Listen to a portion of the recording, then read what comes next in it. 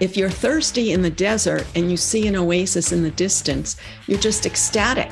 But if you live at the oasis, then the water doesn't make you a bit happy. So it's only the unmet need that triggers your happy chemicals. That's one reason people love traveling. I mean, they're deprived of home when they travel. They're deprived of a lot of conveniences. I've experienced that, feeling Totally. a sense of being ecstatic because it's like, wow, life is so good. Life is so easy. And it's, the weather is amazing. It's beautiful here. Variety triggers dopamine. That's part of it. And part of it is all of your negative thought loops are triggered by cues at home. And when you travel, they're not triggered. Welcome to the Dr. Joy Kong podcast. This is where I have a chance to share with you some of the latest developments in the space of holistic health, longevity, and wellness. I have always honored intellectual curiosity and scientific rigor, combined with real-world practicality. My goal is that what you learn here will help you live longer and live better. Hope you enjoy the journey with me. Okay, welcome everybody. I am so happy today to talk about one of my favorite subjects, which is happiness and the human brain and our human motivation and just how we work in the world. And we are a perpetual mystery. So when I heard Dr. Breuning talking about how to tap into our knowledge about mammals and then how that can translate into how we can enhance our own happiness, I was all about it. So I reached out to her and I'm so happy that she is on our podcast and can shed some light on this very important subject that I'm sure everybody is interested in, who doesn't want to know how to be more happy and who doesn't want to understand a little bit more about ourselves. So Dr. Breuning, thank you so much for being here. It's a pleasure. Thanks for having me. Yeah, so I want to introduce to our audience a little bit about you.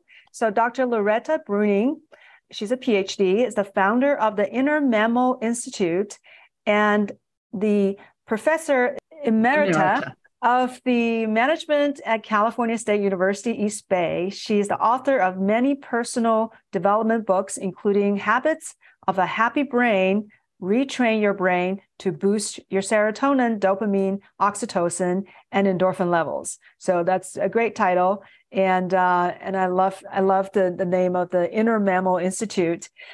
She's a teacher and a parent, and was not convinced by the prevailing theories of human motivation. Then she learned about the brain chemistry we share with earlier mammals, and everything made sense. So she began creating resources that have helped thousands of people to make peace with their inner mammal. Dr. Breuning's work has been translated into 12 languages and is cited in major media. And before teaching, she worked in the United Nations in Africa, and she gave zoo tours on animal behavior after serving as a docent at the Oakland Zoo. So I can't wait to hear all the interesting, tidbits that you can share with the audience and how everyone can learn to be happier. So maybe you can shed light a little bit on just your path of how you were interested in animals and what did you learn in the process?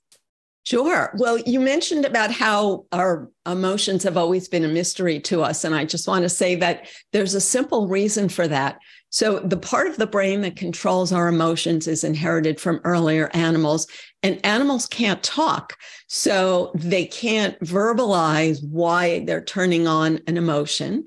And so the verbal part of our brain is sort of looking for a verbal conscious explanation of I'm happy about that or I'm sad about that. But that's just not the way it works.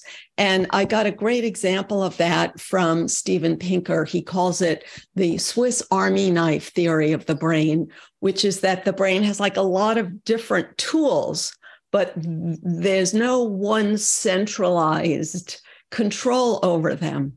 So that was very helpful to me. So like many people, I grew up with a lot of unhappiness around me. So I was always interested in what's going on. Why is everybody so upset? And I searched and searched for answers. And like many people and like you, I started with academic psychology, and I thought, oh, now I'm going to have like the secret to everything, right? And then as the years went by, I saw more and more things that it didn't explain. So I started reading more and more. And when I read about the brain, I'd read one little mention of animal brain and another little mention of animal brain, and specifically a chemical, how it affects an animal. And because animals can't cover up and resist or spin their responses, you see how these chemicals affect animals. It's so obvious. And animals have the same chemicals that we have. So to me, that was like the Rosetta Stone of understanding our emotions. Right. And we all came from animals. So before our language developed, probably we were fairly similar in how we respond. And yeah. So the limbic system. So as you know, we have the big human cortex, which is the pink fluffy thing that we see in pictures. But underneath that, we have this core brain called the limbic system, which is made of a lot of bits and parts that often get mentioned in the news, like the amygdala and hippocampus. But what really matters is not the individual bits and parts, but the fact that taken together, they control our emotions. And taken together, they're basically the same as animals. So whenever you're doing something an animal could do, you're using your limbic system, which includes like breathing and interacting with others and making decisions about where to invest your energy. So you're always using your limbic system. And it's crazy when people give you the impression that you shouldn't let your emotions control you, because in fact, your emotions, your limbic brain controls your body, and your cortex can only access your body through your limbic system. So you can only do something if you get your animal brain on board. You can't just cross circuit and, circumvent it. Okay. So do you think animals experience happiness? Oh, good question. So the simplest answer would be to say that if a hungry monkey sees food, the happy chemical turns on and says, yay, that's going to meet my need. That's going to relieve my hunger. And that's the feeling of dopamine. And that's that feeling we have like all day that we're looking for, is that, yay, that's going to meet my needs. That's going to fulfill me. And we don't only have that about food, because our food needs are met so easily that we have all this energy left over after we meet our needs. And also in the monkey world, if you watch nature videos, you see that monkeys are quite picky about who they mate with. Mm-hmm. And so those chemicals are involved in motivating action to improve their social alliances. Okay. So I could see how my cats are happy when you mean that you definitely see the behavior. So I assume they will have some complex emotions as well. So how do we learn from how they experience the emotions, and how does that translate into whether or not humans are happy, or how can we get happier? So we have how our verbal brain defines happiness and how our limbic system defines happiness. And as you know, you can philosophize all day, but if you're not having the chemistry, then you're not feeling it. So it's all about what it takes to trigger the chemicals.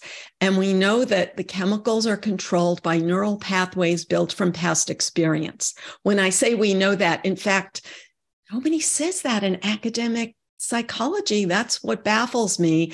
And that's why I focus on that so much. I explain it in all of my books. So the bottom line is that the things that turn on our happy chemicals are a mystery to us, because they're not what we would consciously choose to get excited about, but it's whatever got you excited when you were young. And this is why we're all challenged to navigate life with these old neural pathways leading us toward things that made us happy in the past, but we know may not be good for us today. So the way we usually deal with it is by putting too much faith in our verbal brain and believing some grandiose philosophy about what should make us happy. But because that's not connected to the actual happy chemical circuits, and if it's not, then it doesn't feel good. So what I talk about is making your two brains work together like a horse and rider. And first, that means that the rider has to accept the horse and the horse has to trust the rider. So so that sounds very abstract, but the bottom line is, if I'm telling myself, oh, well, I don't really care about this and I don't really care about this, I only care about that.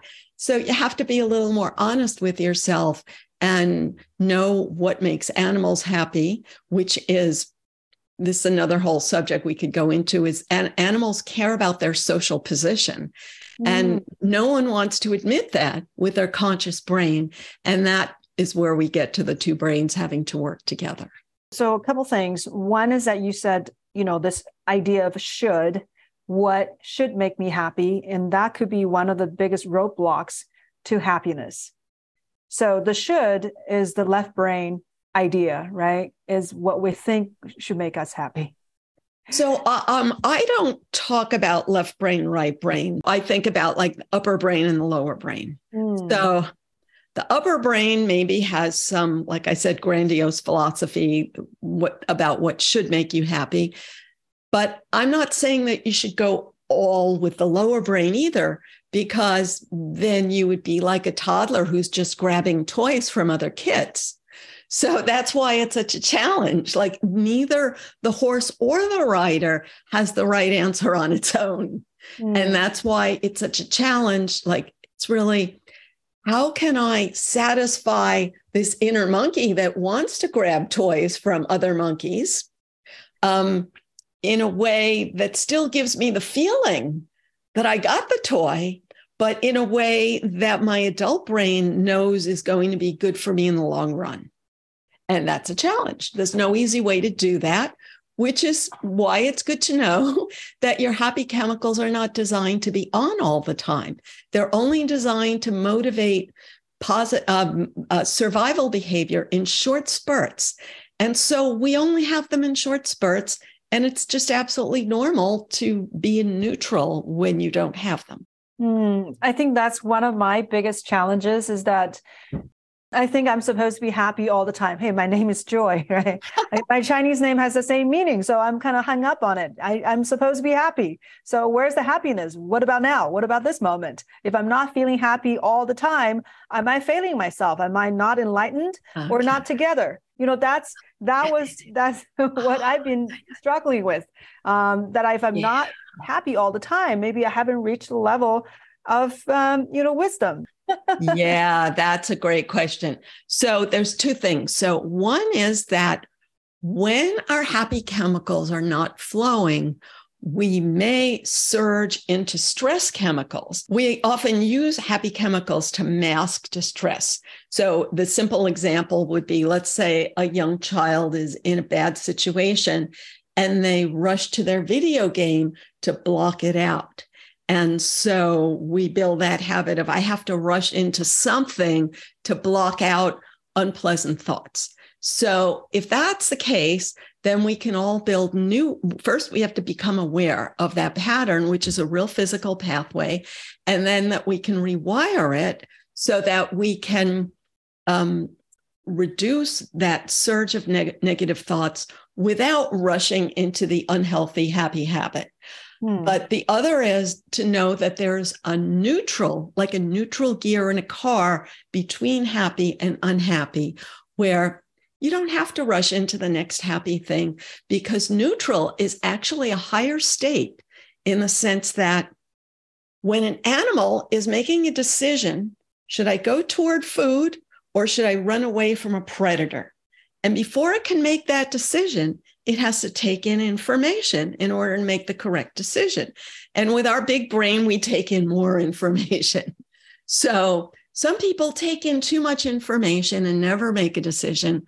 Other people act before they take in information, but like in between is, well, I'm just going to pause for a while to take in information, and then I'm going to decide where is the next best investment of my energy? And that's the job our brain evolved to do. Interesting. So that's almost sounds like somewhat Zen state, that you are an observer. Yeah, that may be a place of great wisdom, I guess. Yeah. But also I can see how people have been sold this idea that you should feel great all the time. Other people are feeling great all the time. You could possibly have pressure from someone to feel great all the time. Or a sales pitch, like if you only go for this or this or this, that you'll feel great all the time. So it is hard to resist that. But even harder to resist, I think, unfortunately, for young people is to jump to the conclusion that you have a disorder if you don't feel great all the time. And if you're sold that idea at a young age, then it's even harder to accept this neutral gear, you know? Yeah, that's so interesting. And you just reminded me of my medical school days. Boy, were we all competing for how great our weekends were and just how happy we all are. And I really didn't want to participate, but I could see just everyone, guess what I did this weekend? I had the most amazing time. Oh, it was incredible. Everybody is just showing off how great life is. That's such a good example. You know why? Because when people do that today, everyone blames social media. And I always say, no, this existed long before social media. Yes. So that's such a good example. I know. And I'm sure a lot of people who are in neutral states, they will be like, well, seems like I'm deficient. I didn't have an incredible weekend, right? I'm not, it's so exuberant that I'm just overflowing with happiness. Then they may feel like less than. You know what? And I'll give you a great idea. And this relates to aging. There was a certain point in life where, like on a Saturday night, all I wanted to do was go to bed early with a book. And I was so glad that I had the power to do that. And yet you have a little bit of leftover feeling that, you should be doing something else. And then I thought, what greater reward is there for aging than you could just do what you actually literally want to do rather than feeling like you should do something that might impress somebody. Right. I love the idea of this, neutral state. So you're saying we only have little spurts of what's called happiness. And most of the time it's a normal way of existing to just be neutral and just taking in information. And yes. What is it? 95 over 5%? Is that, Oh, okay. That's a great question. So I don't know if I could quantify it, but let's look at the hunter-gatherer example, and then it will be obvious. So our hunter-gatherer ancestors, they never knew where their next meal was coming from. So they're hungry. So they look around for food. When they see food that they think they could get, dopamine turns on. It's like, great. Wow, look at that delicious fruit in the distance. Once they get to the fruit, the good feeling stops because it has already done its job. And it actually would not be good for them if the good feeling continued, because then they just hang around at the same fruit tree forever and wouldn't go out and meet other needs. Then they wouldn't get protein or water and they would die. So the value of dopamine is that it stops once that particular need is met. And you have to then meet another need to get more of it. And this is why people complain about feeling like they're on a treadmill. So all of those people, the way they got to be in med school was by achieving one goal, achieving another goal. So nothing is going to make them happy until they actually learn how the brain works. And then they could just be sort of satisfied with like some small little thing and not to expect some big high. Now, if I can mention the other chemicals, because it's even more so with them of the short spurts. Oh, the other thing about dopamine, so it habituates to whatever reward you have. So the simple example would be if you're thirsty in the desert and you see an oasis in the distance, you're just ecstatic. But if you live at the oasis, then the water doesn't make you a bit happy. So it's only the unmet need that triggers your happy chemicals. And I use the example all the time that when I walk into a coffee shop and it smells really good, like roasting beans, I'm like so excited that sparks my dopamine. But if I just got a job in the coffee shop and spent my whole life there, then it wouldn't make me happy because your brain habituates to whatever rewards you have. I'm wondering if that's one reason people love traveling. I mean, they're deprived of home when they travel. They're deprived of a lot of conveniences when they travel. And that's just part of it. I think I've experienced that, feeling Totally. a sense of being ecstatic because it's like, wow, life is so good. Life is so easy. And it's, the weather is amazing. It's beautiful here. Absolutely. Yeah. So part of it is because variety triggers dopamine. That's part of it. And part of it is all of your negative thought loops are triggered by cues at home. And when you travel, they're not triggered. For a person who loves travel, which I do. Other people hate travel. And I've noticed, like, for example, I actually enjoy getting lost, whereas other people hate getting lost. So it's all very individual and depends on your past experience. Yeah. And another point you mentioned was this social position and how that affects our brain chemistry. So I would love to hear more about this. Sure. So there are two different social chemicals, oxytocin and serotonin. So oxytocin is the one you hear about in the news where people idealize this thing that you should have support and support will make you happy and everybody hugs and loves each other. And then you'll be happy all the time if you don't think about yourself and just think about your support group. So this is very unrealistic. And when you study how animals live together, they have tremendous conflict. And I explain this in all of my books. And my new book, Why You're Unhappy, goes into even more of it. It won't be out till next year. But bottom line, oxytocin is the good feeling that it's safe to lower your guard. And if you hugged people you didn't trust, you would not get oxytocin. So it's not just about hugging people, but it's about carefully understanding what you need to lower your guard and then finding safe ways to give it to yourself. And then even when you succeed at that, then you'll habituate to that and look for, this is why when a person has support, like it's not enough, then they want some new kind of support. So that's how the brain works it motivates a monkey, for example, to groom the fur of another monkey to build that social alliance. And we're always looking for more ways to do it because that's what works in the state of nature. You keep looking for ways to strengthen that social support. Now, that's very different from serotonin, which is the idea that once a monkey has a social troop, if you find a new troop, you're at the bottom of the hierarchy.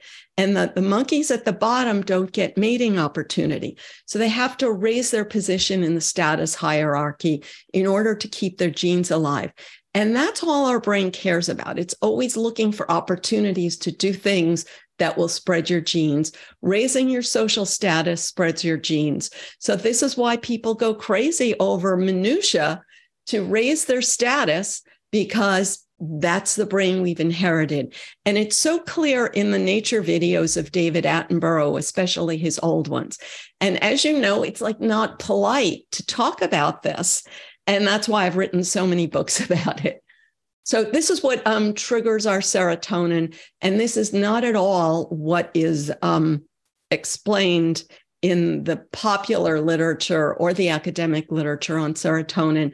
But it was widely discussed in the 80s. And so I put that on my website and I've collected all those books and I've written a lot about it.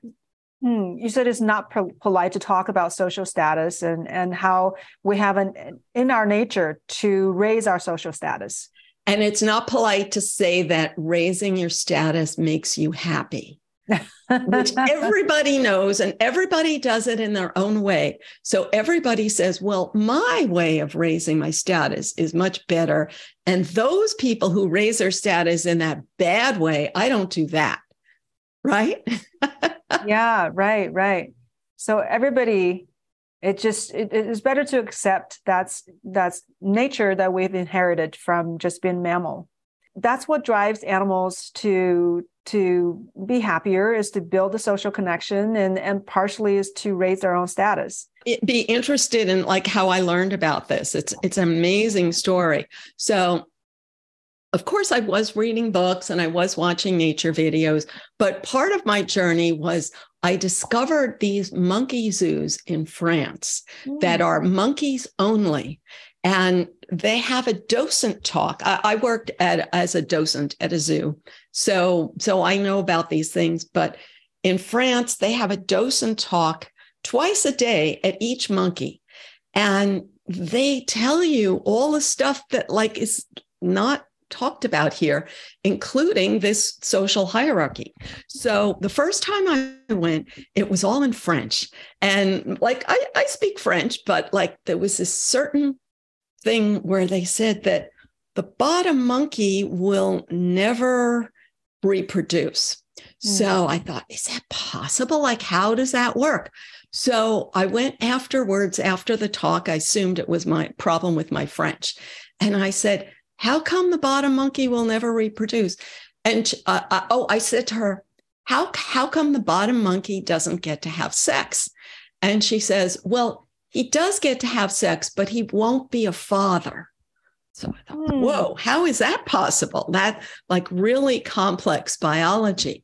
So my French was not that good. So I went home and I researched it. And it's this really, I wish I could remember the books, but this is in any evolutionary biology book. So in monkeys, and it differs by species, but in most mammals, they are only interested in sex when the female is actively fertile. And so there's a lot, and that rarely happens. So there's a lot of competition for that moment. And for chimpanzees and baboons, like instead of like courting the female, they're fighting with each other to be in the top of the hierarchy in that moment. That's like a short version of the story. Yeah. So you said they do get to have sex, but they won't be a father. How do they know when the female is actively fertile? So she releases certain pheromones so you can smell it, but is it a little smell or a lot of smell? So the experienced males at the top, they know when the smell is like the full deal versus just the preliminary. So they don't bother fighting over the preliminary, because then they might get injured and ruin their opportunity when she's actively ovulating. Interesting. Isn't that amazing? Yeah. And this works in like a number of different species this way. I don't think humans have gotten into that. Well, that's why there's so much talk about bonobos, because they're the only species other than humans that is interested in sex when the female is not actively ovulating or actively releasing the pheromone. Isn't that mind-boggling? And the reason for that is mind-boggling is the visual cortex, because we're stimulated visually rather than just pheromones. And this all happened at the same time that our olfactory cortex got smaller and our visual cortex got larger in evolution. Isn't that mind-blowing? Yeah, that's fascinating. Okay, so we lost touch with some of our capabilities. Yeah, to really detect when is important to get into action. Yeah, so you talked about various chemicals. So we talked about serotonin, dopamine, oxytocin, and you also mentioned endorphin. So you talk a little bit about endorphin and endorphin levels and how that affects us? Sure. So endorphin gets a lot of attention because it was the first of the chemicals to be researched and understood. And because of that, many people use the word endorphins as a synonym for happy chemicals in general, and then ignore dopamine, serotonin, and oxytocin. But there's huge problems with that because endorphin is actually the body's natural opioid, and it's only designed to be released when you're in pain. And it masks pain with a good feeling, which allows an animal or a hunter-gatherer ancestor to take action to protect themselves when they're injured by masking the pain for 15 minutes. And as a result, we're not designed to create pain to stimulate endorphin. We're designed to seek the other chemicals, but only have endorphin for emergencies only.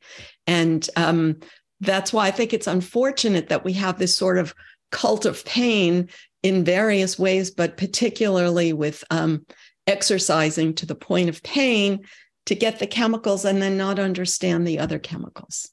But I wonder if that endorphin high, what the evolutionary advantage is. I assume when the animals are running from the predators, exactly. They get a high too. Yes, but even worse, if you see on this is what the first person explained to me. You see the lion gets his jaws and his huge teeth into the zebra's flesh, and the zebra is ripped open, and yet it can still run. So how is that?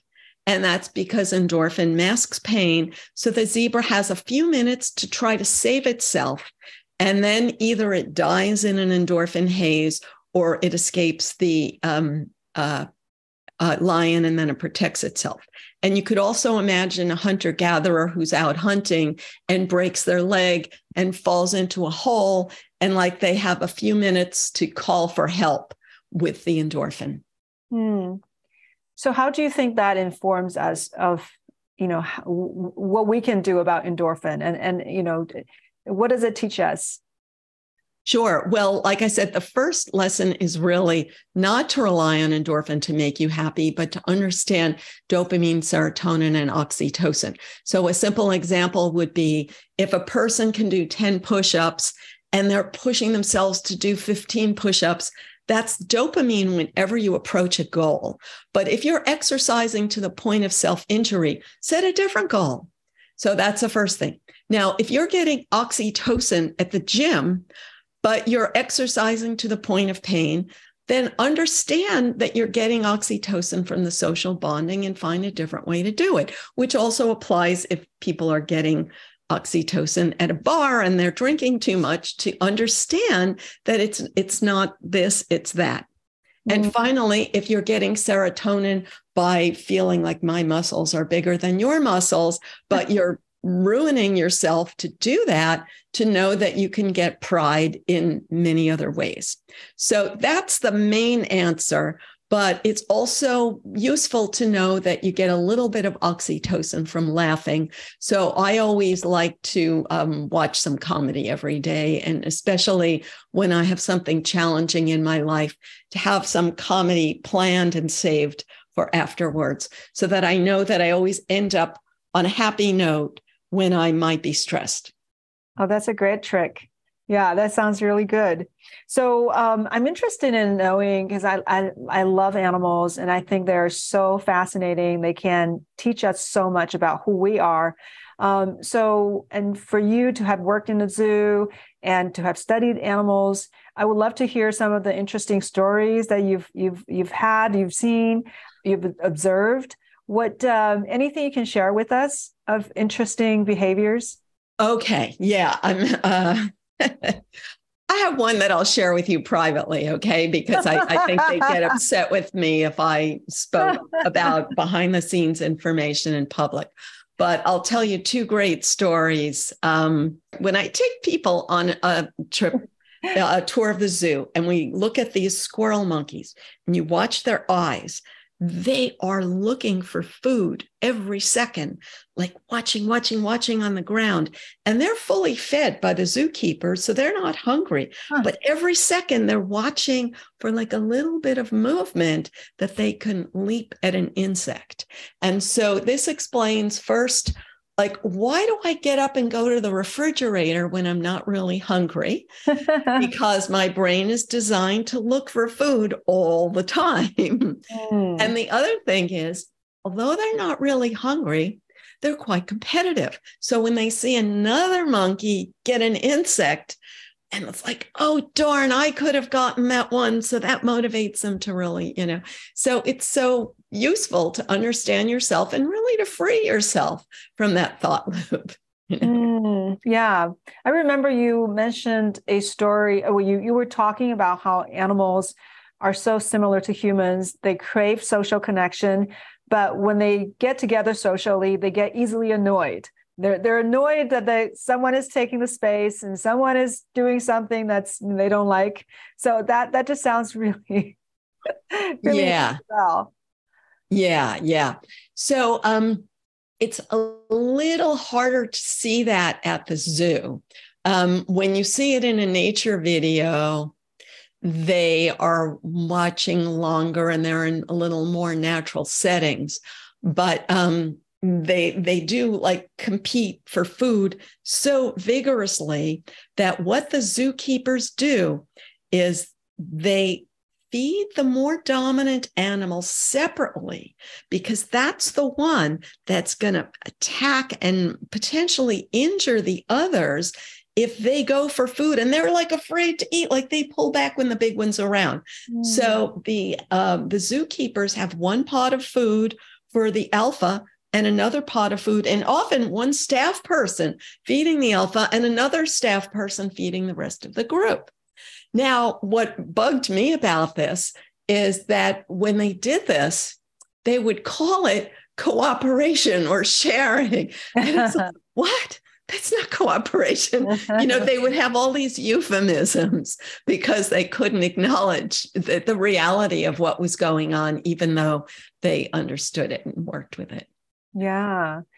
Now, another fascinating story is when most people have like a bad habit that they've just tried to change for years. And this story helps you understand that a little bit. So they had this male elephant that they got when he was young. And then when he turned 16, they wanted to have a big party because a 16-year-old male elephant it's a big deal. And male elephants are the only species that the males get a period, which is it's not blood, but it's a hormonal cycle. And it's actually, if you've ever seen or heard of this, it's a little opening on their cheek, and their testosterone increases 50-fold and it dribbles out of their cheek. Wow. And while this is happening, they are so violent that all the other males back off. And this is the animal brain's solution to avoid inbreeding, because in most species, the strongest individual gets most of the mating opportunity. But elephant gestation takes 2 years. And if the same guy got all the mating opportunity, then there would be all of those elephants would have the same father, and then they'd die from inbreeding in later generations. So this assures some variety of paternal genes. It's amazing. So, but here's what happened. So at the zoo, they had a birthday party for this 16-year-old elephant. So they purchased two sheet cakes, one of them for the whole staff and the other one for the elephant. So this elephant, he takes his trunk, and he eats the whole sheet cake in like 30 seconds. Now, you need to know that elephants have a very poor diet. So they actually eat tree branches, and they have to eat for 16 hours a day in order to get enough nutrition from the tree branches. And they have a very inefficient reproductive system. So half of what goes in goes out. And so in order to get the amount of calories in that 30 seconds, they would have to eat for like a week. So it's really like cocaine in the sense of getting like this huge surge of dopamine all at once from this enormous reward, which is like a week's worth of reward in a few seconds. Yeah. So that big rush of dopamine, it wires the brain. So our dopamine is not wired by conscious analysis. It's wired by linking all the neurons active at that moment. So that means whatever's going on in the moment when I have this great jackpot reward, I link those neurons. And in the future, when I see anything linked, it turns on my dopamine. I'm like, I want that. So this is how we're all wired. Yeah. So what happened to the elephant after? People debate with me about that. But so two things. One is, let's just say that if there was a supermarket logo near that cake, I bet the elephant would recognize that logo. But in the reality of their daily life, they're just responding to the cues they have. However, there's a once-a-year celebration where the public is invited to bring special treats to the elephants. And what they do is they pen the elephants up in a corral, and they allow the public into the elephant area to set down their treats. And people bring all kinds of things. Sometimes they bring a bag of vegetables and things like that. Well, then the people leave, the elephants come. So the elephants, sometimes they just hog like the whole bag. They eat the paper shopping bag and everything and just gobble it in all at once. And there's one of them. So they're picky. Like they go for the sweeter things. So then once all the sweeter things are gone, they don't want to waste time because then another one will get it. When all the sweeter things are gone, they go for the less sweet things. Well, one of them, the bigger, stronger, it hogged 3 watermelons, one in its mouth, one in its trunk, and one under its foot, because the watermelons are the major sweet reward. Oh my goodness. That's so funny. Very cute. Yeah, and you mentioned something about us having wired our brain when we were young. The rewards were, we're responding to the kind of rewards that we responded to when we were young, and this is hardware wired. And how do you think that affects our adult life? Sure. Well, the simple and most common example that I hear from so many people, they say, my mother would give me candy when. Like either when she was in a good mood or when I cried or when I studied. So then your brain is wired to either for crying or studying or looking for, or like wanting candy because that's like the only time you associate with getting love. So that's just a very simple example. For most of our circuits, it's not that obvious. So we have to put in a little effort to understand. I'll just tell you a funny example I use in my book. I like color. And I realized like how that was like something that I got rewarded with when I was young, in the sense, like my mother didn't give me very many choices like in my life. Like I was forced to do a lot of things, but she allowed me to choose what color I wanted to paint my room and certain things like that. So I had like, and then when she got to buy a new couch, she brought me with her and showed me all these color swatches and asked me which one I liked. And it was like the first time she ever asked my opinion and like respected my opinion. So it's like all these little examples. It's like, oh, wow. So it doesn't have to be something good or bad. It's just a pattern. Okay. So in our adult life, you're saying that if I was given a candy when I cried, I may be using crying as a way to get some kind of reward. Yes. And of course, it's not conscious. And as an adult, you probably are capable of withholding the crying, but it's that feeling like you're about to explode, that maybe comes more easily than you want it to in the same types of situations that your mother would have responded to. And how can we broaden the type of stimulus, the type of things that can bring us happiness, that can make us seek or feel happy, comparing to, not to be locked in by what we had when we were kids? This is the huge challenge. And this is the reason I created the Inner Mammal Institute, for people to better understand their power to build new pathways to their happy chemicals, which nobody talks to you about in the whole therapeutic culture. And it's not easy. And yet, on the other hand, in a way, it is easy. So it's really, anytime you expose your brain to new rewards with repetition, you can build new pathways to seek new rewards. But in a way, that's sort of a catch-22, because you're like, well, but if I don't enjoy that reward now, why am I going to repeat it? And why am I going to think that it's going to feel good later on if it doesn't feel good now? So there are a whole variety of complications, and I explain in all of my books how to transcend this. But the simple answer is the method that animal trainers use, which is how do you get a dog to do a flip? Is you give it a tiny reward for any tiny movement toward doing a flip, and eventually it does a flip. Right. That's kind of like building good habits. Yes. How you can reward yourself to build good habits. Yes. That's interesting.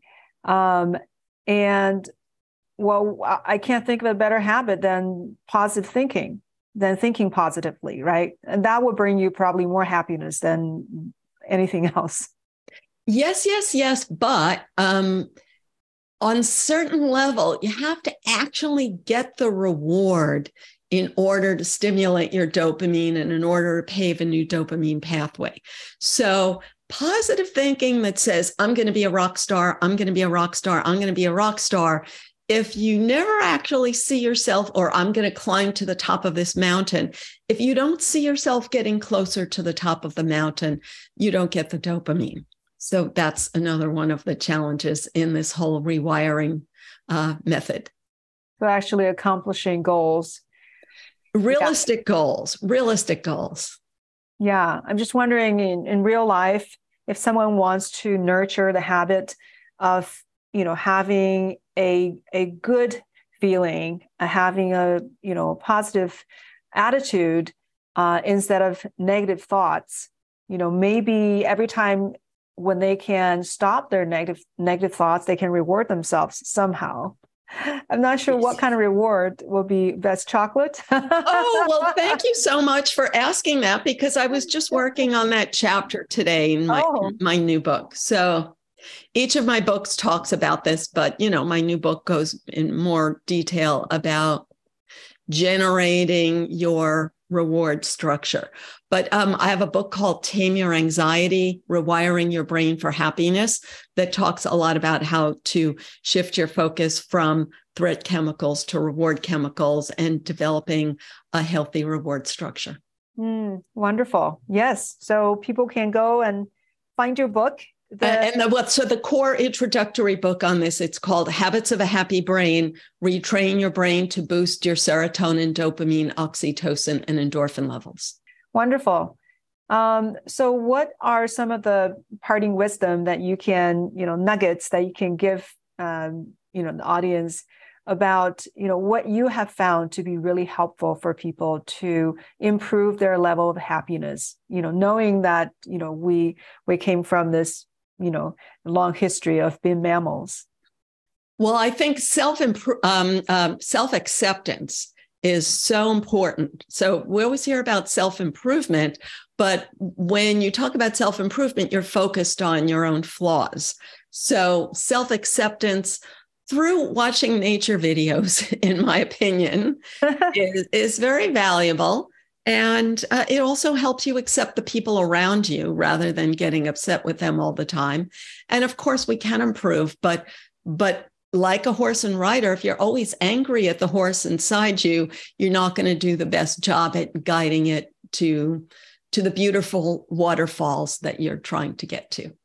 So self-love, loving who you were born to be, and just be at peace. Yes. Yeah, wonderful. I love it. Thank you so much for a very interesting conversation. And I hope the audience, find very useful, bits to help enhance their own lives. And what's the best way that people can reach you or can, be enlightened by your knowledge?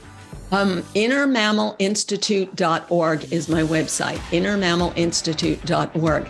And if you leave your email, you get a free 5-day Happy Chemical Jumpstart that explains each of the chemicals in one email for each chemical for 5 days. And it explains all of my books and all of my resources, which mostly are free. That's wonderful. That's a lovely gift. Thank you, Dr. Breuning. I really enjoyed speaking with you, and thank you for the great stories. Sure, you're welcome. Thanks for the great questions. Oh, thank you. Thank you for listening to this episode. Hope you enjoyed the content. And if so, please rate and follow this podcast. To reach me, you can contact Uplift Longevity Center. That is Uplift with a Y. You can also subscribe to my YouTube channel, Joy Kong MD. See you next time.